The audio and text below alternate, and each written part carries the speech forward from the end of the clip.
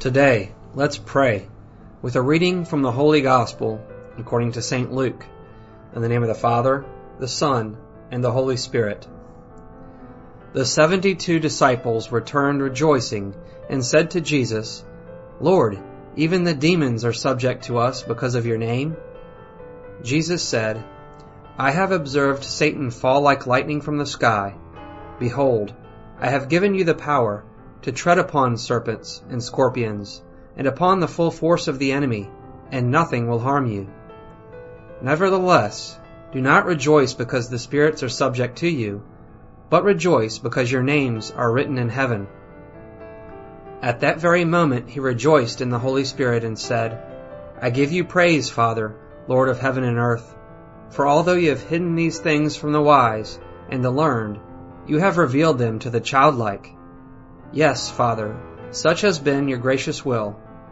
All things have been handed over to me by my Father.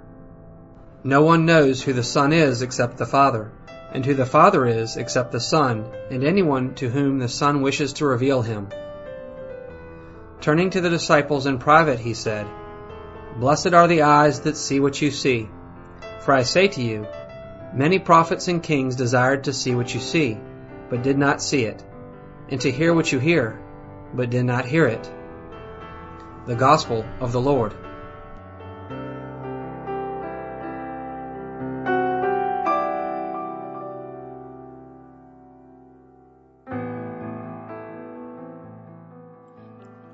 This Saturday, my proposal is to help you make a little effort to be able to meditate and to be able to pray for a while during either a working day or a day of rest, when we do things that we like doing. I'll simply leave today's gospel to you so that if it helps, you can meditate on it by yourself. What I simply propose today is that you make the effort to try to recall some of the words of this week's gospels. But this time, I'm not going to make a summary. I want your memory to make the effort to recall what really helped you, what really remained in your thoughts this week. So focus on this. Which of this week's teachings did you not forget? Or what don't you want to forget? Surely, while I am talking to you, something has come to your mind and to your heart about what you could listen to and meditate on during this week. And that's what I think is most important. Not that I tell you something again today so that you may remember it, although I could do that, but that you spontaneously take your Bible once again and write down in a notebook or engrave on your heart the words God said especially to you this week. You may not literally remember what Jesus said to you, but you will remember what he meant. So, the question here is not only remembering a verse by heart, like a parrot which repeats something it was told. It's a question of recalling what you experienced and interpreted from what God told you, because that's what you'll never forget, and that's what you don't have to forget. If you remember it, it's because it was really important to you, or because it was meant to tell you something, or because it left a mark on you. Well, make that effort.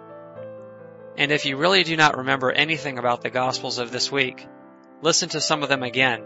That may help you. I repeat, it might not be a literal phrase. Maybe God asked you to change a certain attitude, or he invited you to live in a certain way, or you were given some comfort, or you lived something in a special way. Do this exercise. Sit down, recall, and write down if you can. Once you write down what you remembered, you can put into practice the method used by some monks. Repeating a sentence, repeating it over and over again, repeating it internally so that it remains engraved on the heart. And well, if it is something that you have to change, something that you have to do, ask God for the grace to help you live it these days. God, help me to change this. Help me to live this. Help me to approach that person. May each of us ask God for the grace he needs most. May we have a good day, and may the blessing of God, our merciful Father, Son, and Holy Spirit descend upon our hearts and remain forever.